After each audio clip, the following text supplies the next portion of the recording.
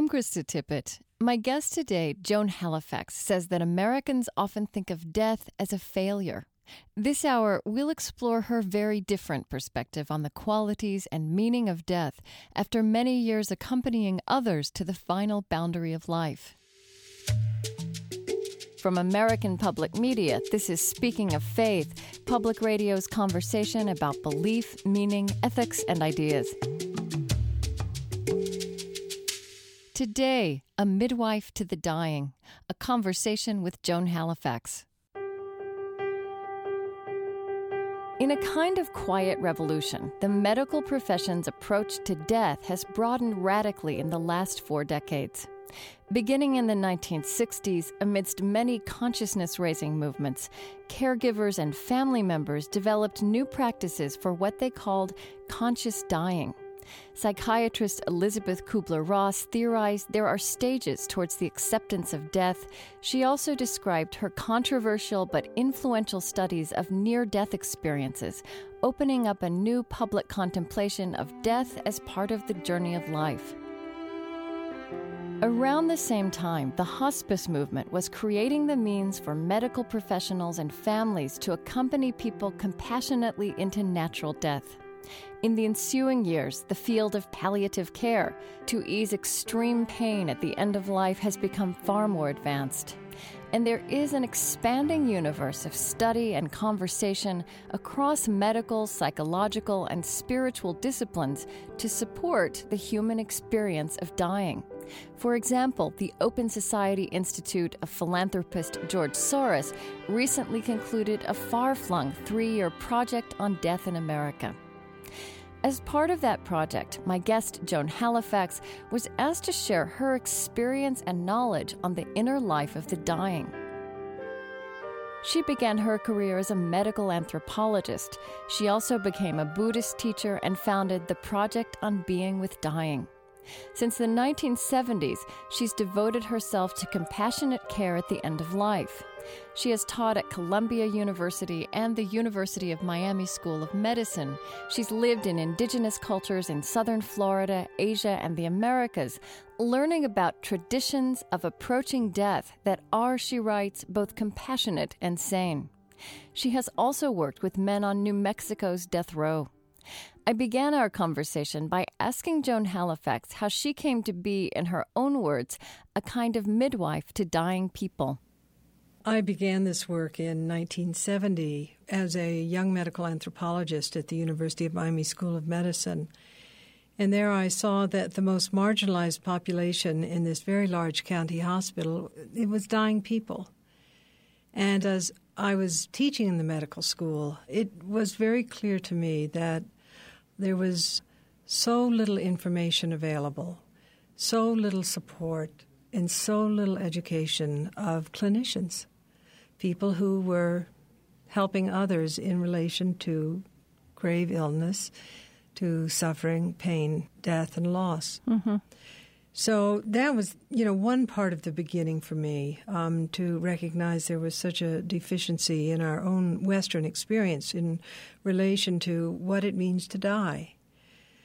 Another part of this work opened up for me because of my relationship with my grandmother, who was from Savannah, Georgia, and very comfortable taking care of people who were gravely ill and, helping them, in fact, to move into the experience of dying and into death. Not really as a physician, but just in her community? We could say a kind of village woman. This was part of the life of many of our grandmothers. Mm-hmm. And her compassion was extraordinary, and also her resilience. She was not a sentimental person. She was very grounded and extremely skillful and just being present for difficulties. So, as my life unfolded, I became a person very much involved not only in direct care of dying people and of their communities, of their families, but also in training healthcare professionals in compassionate care of the dying. You've written, in having been in the field of dying for many years, I have frequently encountered the tragic limitations of dying in America. And I think that we've had many things in the news recently, including the Terri Schiavo case, that have maybe made that fact apparent, but I'm not sure that people still really know what are these limitations that we have and how it might be different. Well, in the early 70s, when I was working in the medical school, it was very clear to me that death was looked on as a defeat, and that medicine, of course, was designed to actually attack death, if you will, right. to allay it. So our worldview in relation to our view of what is death, what is suffering, what is loss, is there an afterlife? These are all questions that I think are very important for us to explore. If death is looked on, for example, as a defeat or as something just awful, then we will approach death with a sense of failure, I guess. I think a very deep sense of failure, and we'll do anything at any cost to avoid it. This is not to say that human life isn't precious. On the contrary, what an extraordinary experience it is to be born and to have a life. And so that efforts to prolong life to me seem, quite sane and correct. On the other hand, to let life go is also quite sane and quite correct. So, when we get into sectarian complexity around issues in relation to the prolongation of life or the ending of life, it behooves us to understand what conditioning we're addressing, but we often don't see, that shapes our behaviors. And, Plato said the very bedrock of our spiritual lives is the contemplation of death. And this is true, I think, in many religions, that understanding the truth of our mortality, really coming to grips with it, and in fact preparing for it moment by moment, brings us into a profound sense of immediacy and a deep value for things as they are, for our lives and for this world as it is. You tell an interesting story about how approaches to dying in your lifetime and in the time in which you've been doing this work have in fact changed. And the work of Elizabeth Kubler-Ross in really talking about the spiritual aspect of dying and near-death experiences. And, of course, the hospice movement, which, we think of that now as kind of a staple, but in fact it's very young. It started in the 60s and 70s. Cecily Saunders, Dame Cecily Saunders, who started the hospice movement. In England, right? In England, at St. Christopher's Hospice. I think that her work was quite independent of the wildness that was going on in America during the 60s. Right. She was just this extraordinary physician, and my husband and I went to visit her in the early 70s. And her creation of the vision of hospice, of course, has many antecedents, but to land it in the middle of medicine was extraordinary. And as this has developed over the years, we have a new discipline in medicine called palliative care, which is how do we take care of people at the end of their lives so as to relieve the symptoms that go along with the experience of dying.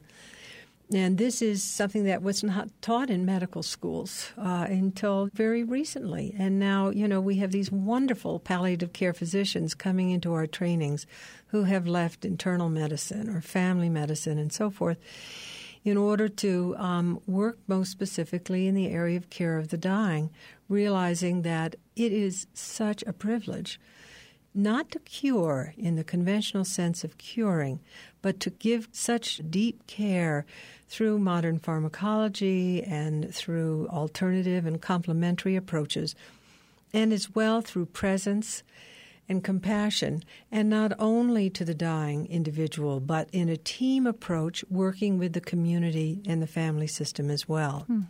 So palliative care is something that is, I think, an extraordinarily important discipline arising out of this 40-year history, 45-year history, beginning with us getting over the 1950s. What do you mean by that? Well, I was quite alive during the 1950s and was a teenager. And so, I had the opportunity to be part of a very lively, affluent, and repressive rather inhibited cultural context. The 60s broke all of that open, and the taboo subjects, sex and death, good old Freud, thank you, Eros and Thanatos, were out on the table.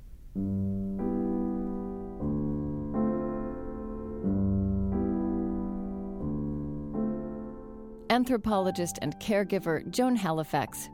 She has studied approaches to death in many cultures where she says death is a natural part of the fabric of life and kept in the weave of family and community.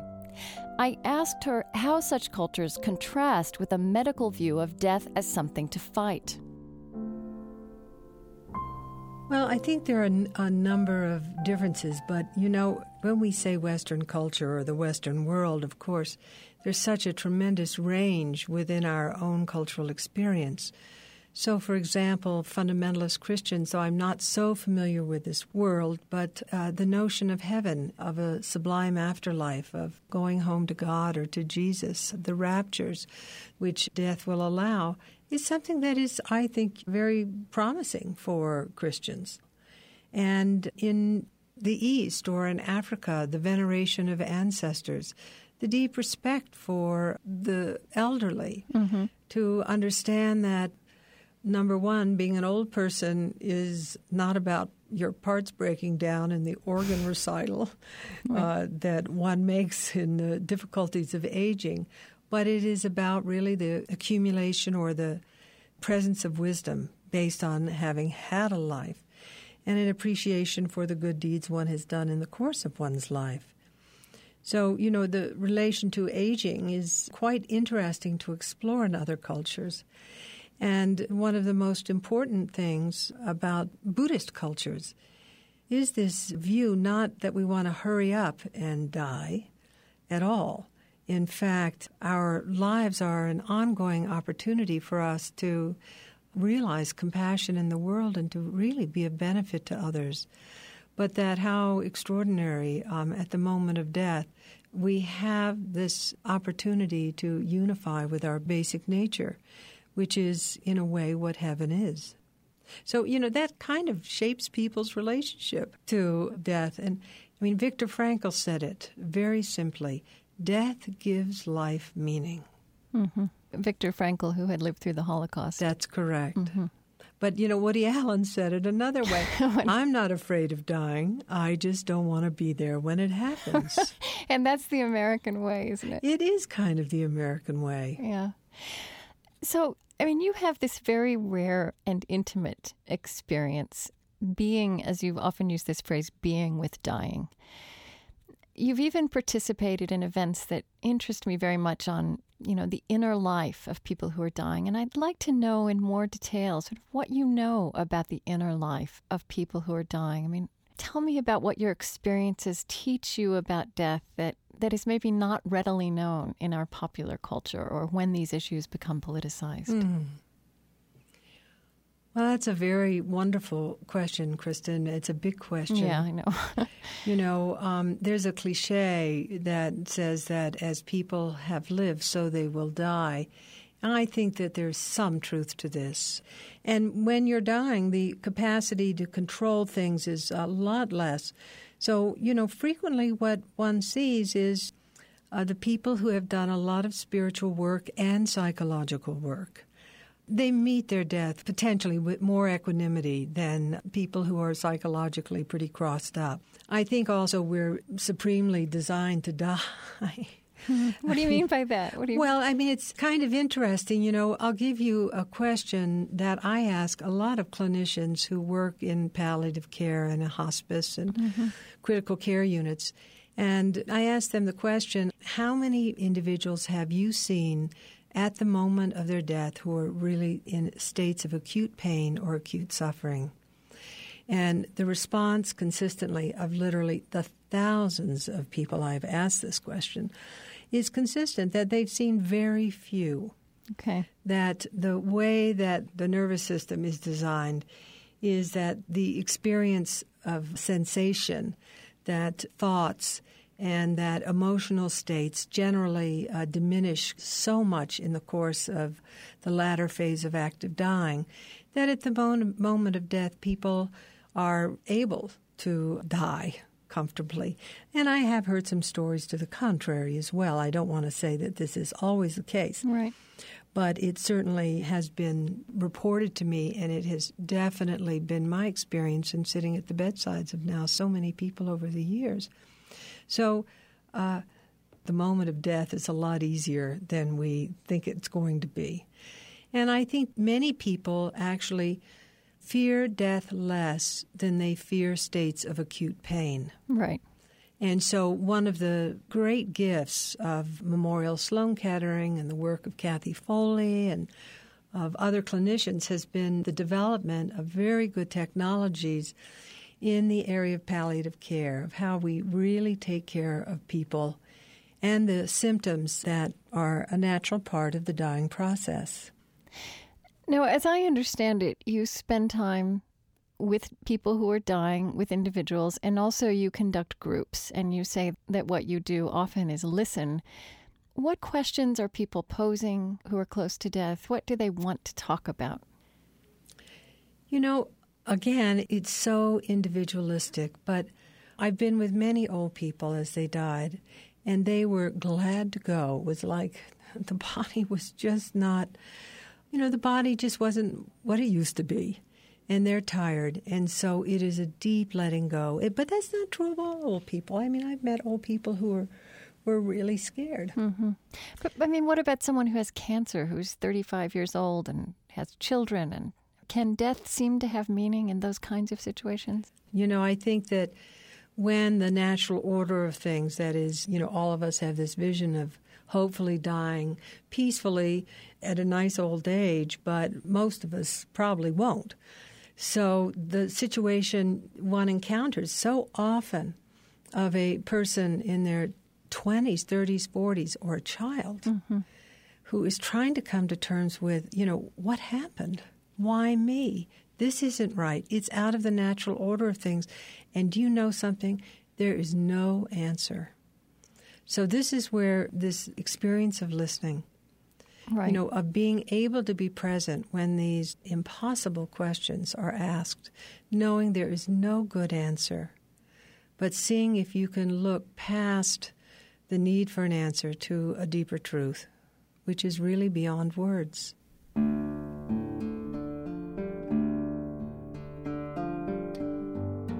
Anthropologist and Buddhist teacher Joan Halifax.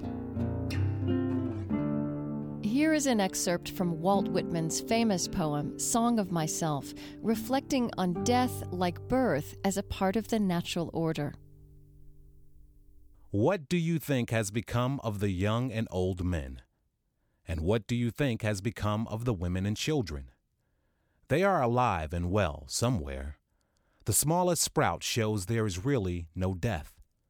And if ever there was, it led forward life, and does not wait at the end to arrest it, and ceased the moment life appeared.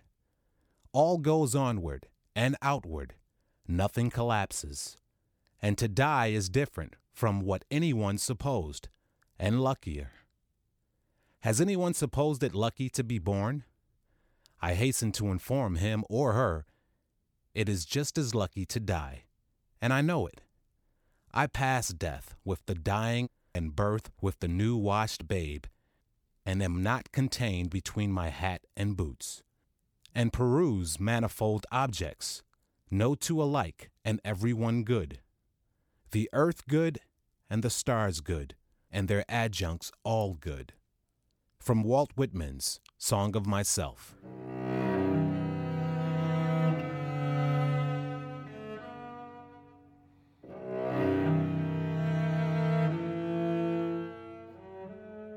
I'm Krista Tippett, and this is Speaking of Faith from American Public Media. Today, a midwife to the dying. We're speaking with Joan Halifax about her insights into the experience of death after decades of work with dying people and their caregivers.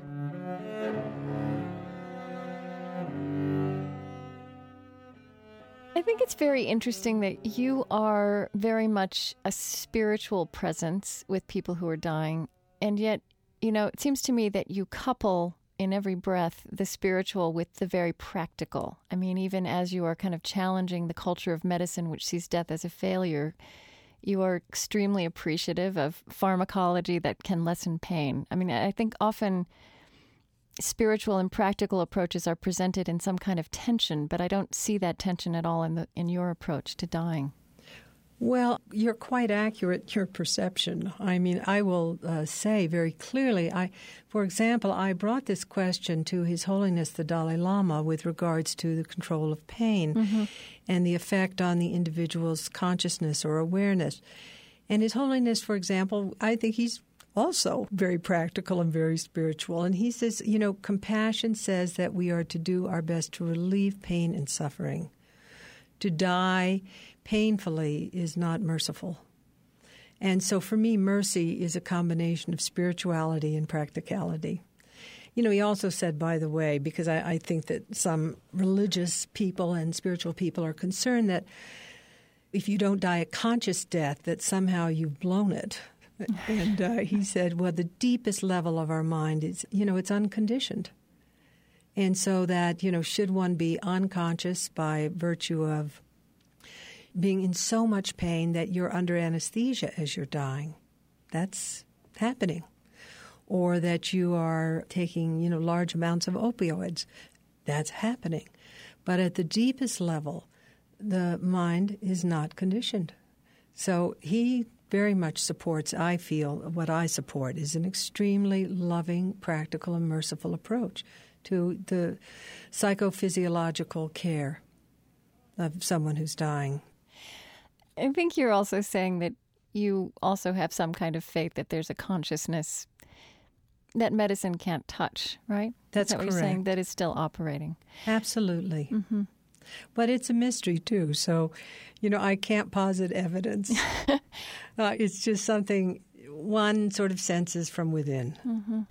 And you also mention the AIDS crisis. And you seem to suggest in some of what I've read, of what you've written, that people suffering with AIDS have brought a particular frame of mind to dying, that somehow people who are dying with AIDS have changed our consciousness in this country about death. Yes. Some experiences you've had with that. Talk to me about that.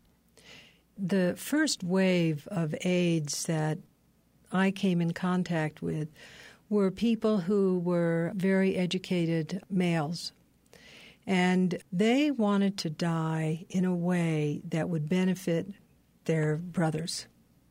And they brought their dying process, their experience of dying, very much out into the open for those of us who were willing to enter into those worlds, which I was very committed to doing. And these were people, many of whom were highly verbal, highly intelligent, some of them quite affluent, so they could access technologies and approaches that, a homeless person with AIDS can't. So I felt that I was a student to these men who were dying and deeply benefited. There's been a tremendous amount of education that's happened for all of us around the experience both of marginalization and also a breakthrough into a quality of deep acceptance through the gift of these men teaching us. So you said you were a student you've been being with dying, as you say, for 3 decades, but were there things that you learned with these men who so actively died that you hadn't learned from other dying people before? I won't be real graphic, but I have to say that the complex of opportunistic illnesses that often besieged people with AIDS back in the 80s and 90s was really tough. It was tough to be around. It was tough to witness. And God, it must have been hell to go through. Mm-hmm. So the extreme of pain and suffering that one witnessed and the amount of bravery and dignity that I saw both on the part of dying people and of many, many caregivers, and this capacity to sustain presence in the middle of physical hell. So, I'm not only talking about the presence of the dying person, but I will tell you sometimes it was really hard to see and to be with the degree of physical challenge. It was very, very difficult. But something in my heart just broke open, and I could look at the truth of the physical challenge that these dying men were experiencing, but also because of their openness and trust, be able to link into something that was much deeper, that had nothing to do with the physiology that was under siege.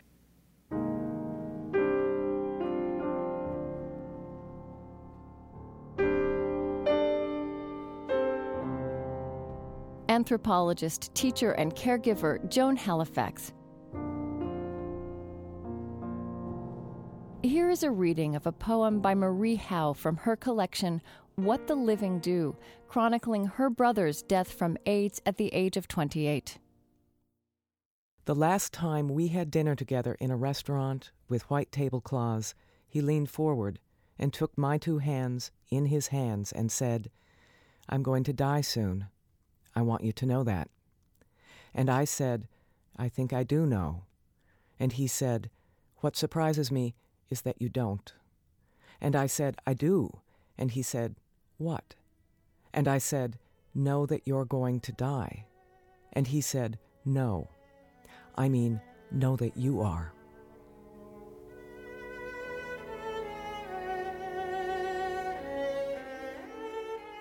A reading from Marie Howe's collection, What the Living Do. This is Maria Callas singing the aria La Mamma Morta by Umberto Giordano, as heard in the 1993 film about AIDS, Philadelphia. La mamma morta manda alla porta della stanza mia, m'arriva e mi salvava. Poi a notte alta io con versi errava, quando d'un tratto livido bagnare senza rischiare non si possiede la compagnia. Guardo. This is Speaking of Faith. After a short break, more conversation with Joan Halifax, including her perspective on the legacy for all of us of the life and death of Terri Schiavo. I think it's important to realize that Terri Schiavo engendered not only a lot of anguish, but also she engendered a lot of compassion.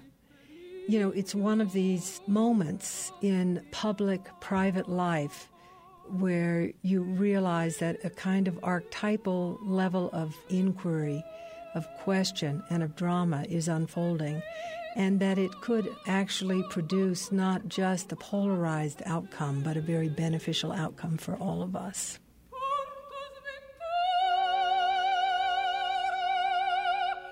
At speakingoffaith.org, there's a particular section that will guide you through the ideas, readings, and music in today's program.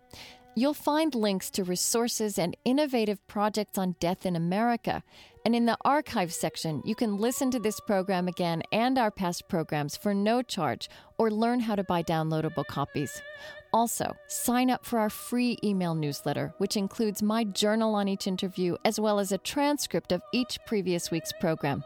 That's speakingoffaith.org. I'm Krista Tippett. Stay with us. Speaking of Faith comes to you from American Public Media. Speaking of Faith is supported by C.S. Lewis, Beyond Narnia, filmed on location where Lewis lived and imagined, an original docudrama exploring the spiritual quest beyond the beloved Narnia stories. Friday at 8 on Hallmark Channel. And by Thrivent Financial for Lutherans, a Fortune 500 financial services organization helping nearly 3 million members achieve financial security and give back to their communities and congregations with a wide range of financial products and services. Thrivent.com. Welcome back to Speaking of Faith, Public Radio's conversation about belief, meaning, ethics, and ideas. I'm Krista Tippett. Today, a midwife to the dying, a conversation with anthropologist, caregiver, and Buddhist teacher Joan Halifax. We're dwelling on large and enduring questions that surround the end of life. Joan Halifax is speaking about what she's learned about death and how she lives differently after 3 decades accompanying others to the final boundary of life. She founded a project called Being with Dying and has worked with prisoners on death row as well as people facing fatal illness. One of the legacies of the Terri Schiavo case earlier this year, noted by many commentators, was the importance that Americans draft living wills. Living wills can direct physicians and family members to limit medical intervention if one should become severely incapacitated.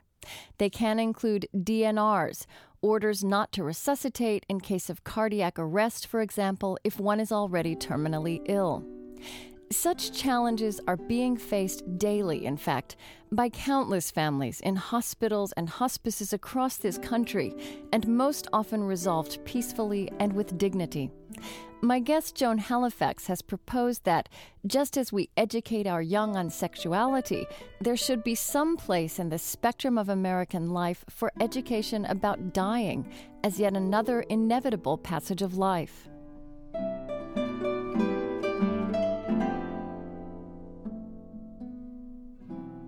You know, these choices that individuals have the possibility to make, and maybe there's some awareness that's increasing of that, living wills, still often in the moment, in the situation where someone is dying or where there's some ambivalence about that, often those documents aren't binding or everyone's not aware, or you can have a terrible, tragic disagreement, such as the one that we saw publicly in the Terri Schiavo case. Could you comment on, have you seen that, and do you have ideas about how that might get better, or what we do about the actual complexity of that? Well, You just don't know what's going to happen. Mm-hmm. And so you plan as best you can, but you know the joke, what makes God laugh? And the answer is plans. You tell him your plans. Yeah. You do the best you can, but you have to really live with this kind of heart of not knowing. But it's not to be stupid. And it's good to get your friends, your lawyers, your family pretty much agreed upon in advance. This is, the situation with me. I say I don't want thus and so, but I mean, I was with a very complicated person who was dying 2 years ago, and he would turn his DNR on and off every 20 minutes. Right. It was tough. He'd sign the DNR, and then 20 minutes later, he'd say, no, I got to be resuscitated. So you don't know what the mind is going to do, but a hospital, the medical system has to keep you going. Right. And so if you haven't signed a DNR, then you're coded, and people should understand how few people are resuscitated and what an invasion of space a resuscitation attempt does bring about. Or they should sit in an ICU where there are 40 people who are intubated on respirators. But sometimes the prolongation produces something of great benefit, which is more life. How can we know? Yeah. But, I sort of wish we lived in simpler times. The truth is, we don't. Mm-hmm. You mentioned before that you have gone through grave illness, that your mother has died, and now here you are, you've been working with death for many years. I wonder if when you face that for yourself or with people who you love, is there anything that's different in those experiences that challenges or expands what you've learned professionally about dying and about being with people who are dying? Well, a personal example is from the experience I had with my father who was dying, as his elder daughter. My father was my best friend. I totally loved him. This wasn't so many years ago. And I kept wishing there was somebody like myself around. Right, because you couldn't be that to yourself. No. Yeah. So when you are up close and personal, you are facing the death of a family member, it is quite different than working in a way as a compassionate stranger, which is an easier role. And you're often able to be a source of great support and balance as family members are going through that anticipatory grief that is just part of the experience of being with a dying person. We're caring for a man now at our Zen Center. Last week, he thought he would live. And this week, he knows he's going to die. And it is just an extraordinary experience to be working with his partner and our community members in creating a community of support where the care is shared equally among all people, but also in recognizing that even in a place where meditation and service is embedded into our life way, the truth is that when you have an actively dying person in your midst, your issues around your own mortality are on the surface somewhere. Right. And I mean, in that moment when, as you say, it's up close and personal, does it become a little harder to say, this is a liberation, this is a natural part of life? Does it challenge those ideas? In the case of my father, no, it was not harder. It was so much easier. No. But I didn't take his death for granted in the sense of, oh, he's liberated. Right. Let's see. Let's get on to American Airlines and get back to business. It was still a loss. It was a huge loss. It's the case. But the loss is mine, not his. Part of me was just so relieved that the last hours of his life were so extraordinarily peaceful. Well, let me ask you this. How do you live differently because of the work you do with dying? Oh, I just do the best I can. I mean, I think one thing is a sense of humor, a lot more patience, greater appreciation for life. Now, is that living differently? No, it also could be a result of age. I think that I'm very comfortable around the truth of dying. I sit with dying people a lot. I'm around a lot of suffering. Does it bring me down? No. Does it bring me up? No. It's as it is. There's a kind of frankness to this way that I approach life. I feel so lucky that I've had so many years, 35 years, of sitting with dying people. And I still feel that I am in the presence of a mystery. And it's a deep privilege, and that it also gives me so much to appreciate in my life. I mean, to be personal, I had a bath the other day, and just this sort of wave of gratitude passed over me as I realized I can enjoy this bath right now. Because you're with people who can't have that kind of simple pleasure. That's right.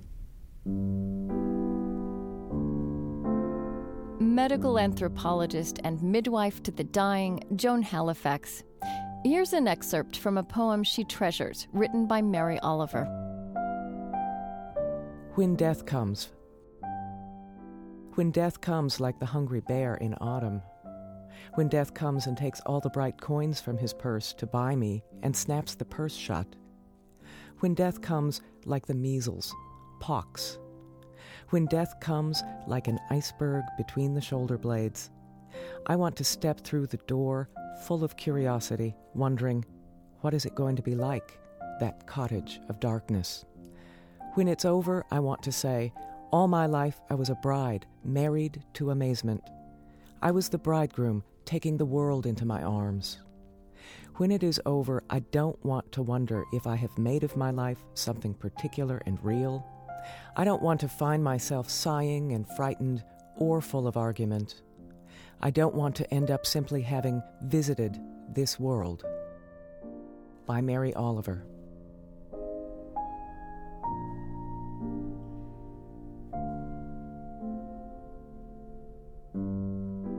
I'm Krista Tippett, and this is Speaking of Faith from American Public Media.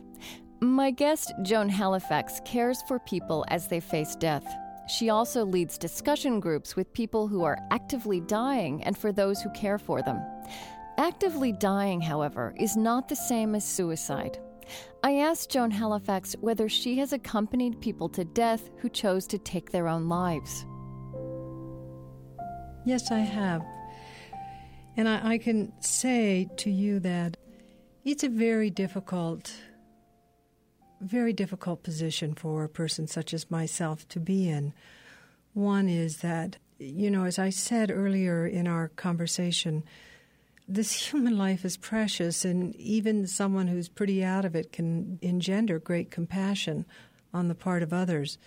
So we have such an idea of productivity and functionality in our societies. So it's, when we are no longer able to, quote, contribute in the way that we think we should, or that we're physically or mentally so vulnerable and in so much pain or suffering. See, I make a distinction between pain and suffering, by the way. Okay, what's that? That distinction is pain is physical or mental experience of acute discomfort. The story around the pain is called suffering. So I feel a little bit put on the spot when somebody wants to take their life, tells me, well, I'm a member of the Hemlock Society and I want to take my life. I don't try to talk people out of doing something like that. It's more trying to open up other options for them. But if I'm not able to make it possible for them to discover something to live for, and they take their life, then so be it. Mm-hmm. This happened 2 months ago to an older woman who had a neurological disorder. It was her third attempt at suicide, and I had made a sort of deal with her not to do it after her second attempt.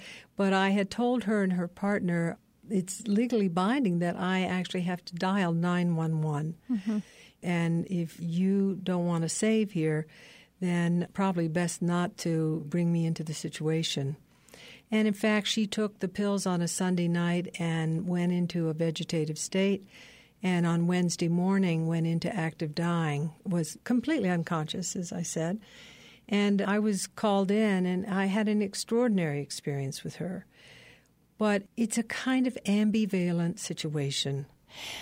I find this interesting because you do consider death to be a natural part of life, and as a Buddhist, you think of death certainly more as a liberation rather than a failure, which is what our culture often sees it as. But you still resist the idea of someone taking their own life. Well, let's just say I like to look at things from multiple perspectives. Mm-hmm. So, for example, while death is the ultimate liberation, the other side of that coin for me is that human life is precious, and we can benefit people up until, our very last breath.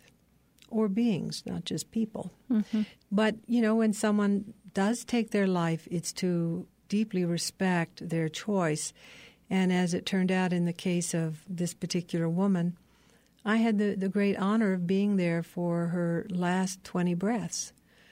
And I walked in, and one of our meta-refuge people and a hospice nurse were bathing her, and her breath was very chaotic and rapid, and the nurse had worked with me with other people who have died, and they said, we think so-and-so would like to be with you alone. And so I'll tell you what I did. I didn't hold anything against her. I sat down with this woman, and there she was, sort of gazing into emptiness, and I sang Swing Low, Sweet Chariot in this very peaceful voice. And then I said to her, you have helped so many people. So many people love you, and everyone feels the same. It's okay for you to go on, to let go. And then every exhalation, I said very quietly with her, as I made the exhalation, yes.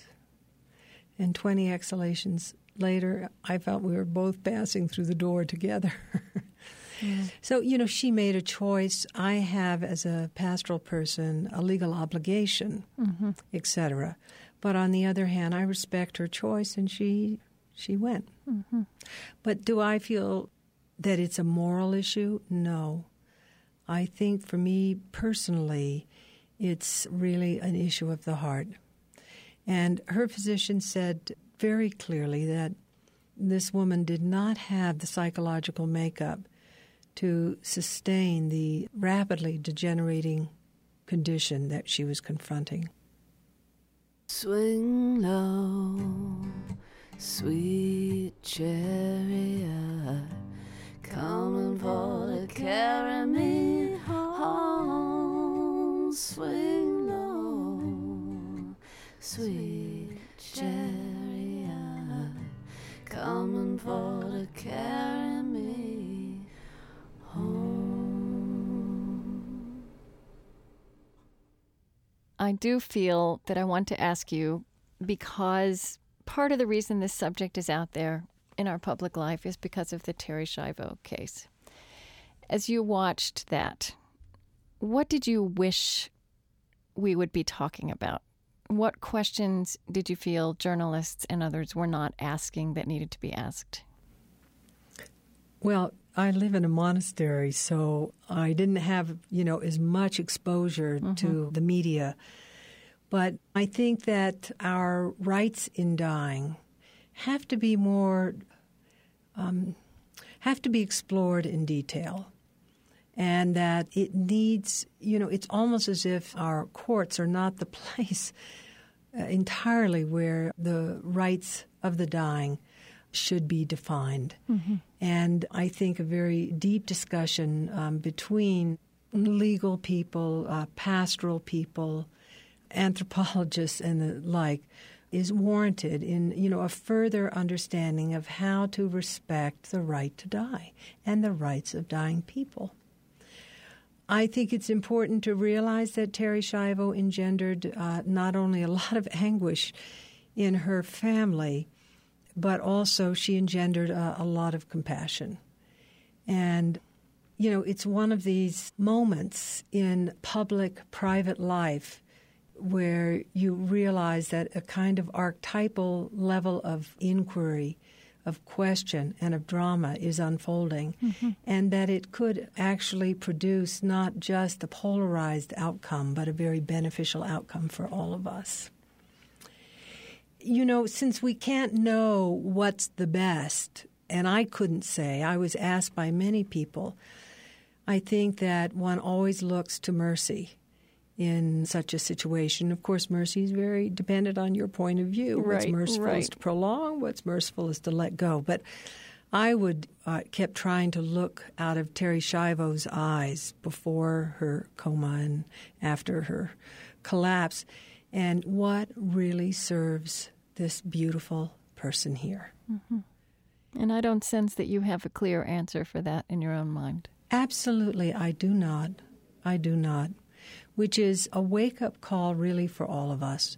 We think that the legacies that we live are, financial or literary or something like that, but how we die is a legacy as well. And Terri Schiavo left a large and complex legacy.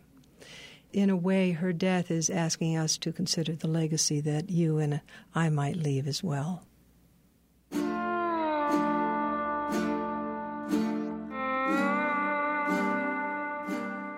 Joan Halifax is an anthropologist and the founder, abbot, and head teacher of the Upaya Zen Center in Santa Fe, New Mexico. Her perspective challenges us to consider the quality of death as part of our individual and communal reflection, both moral and medical, on the quality of life.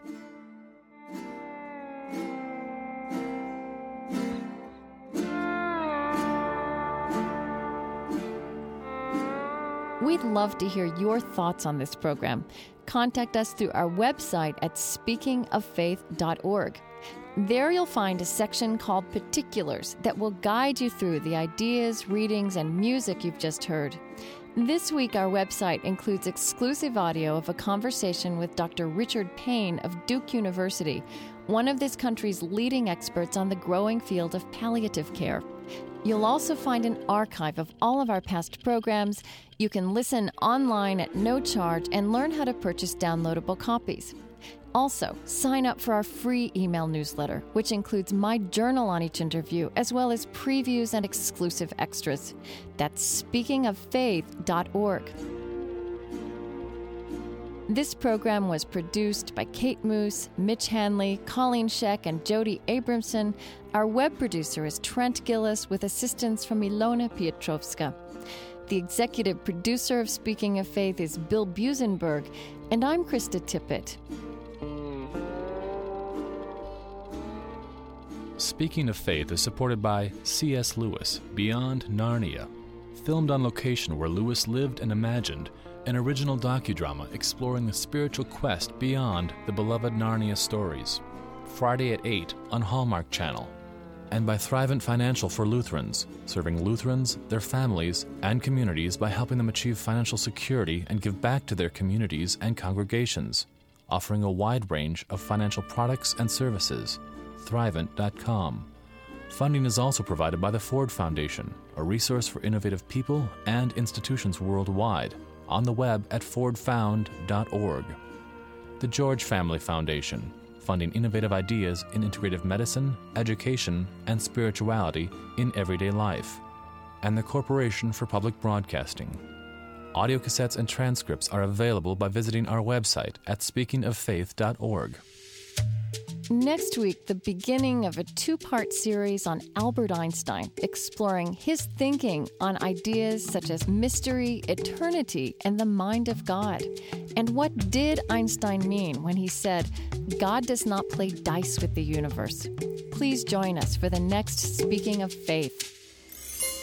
American Public Media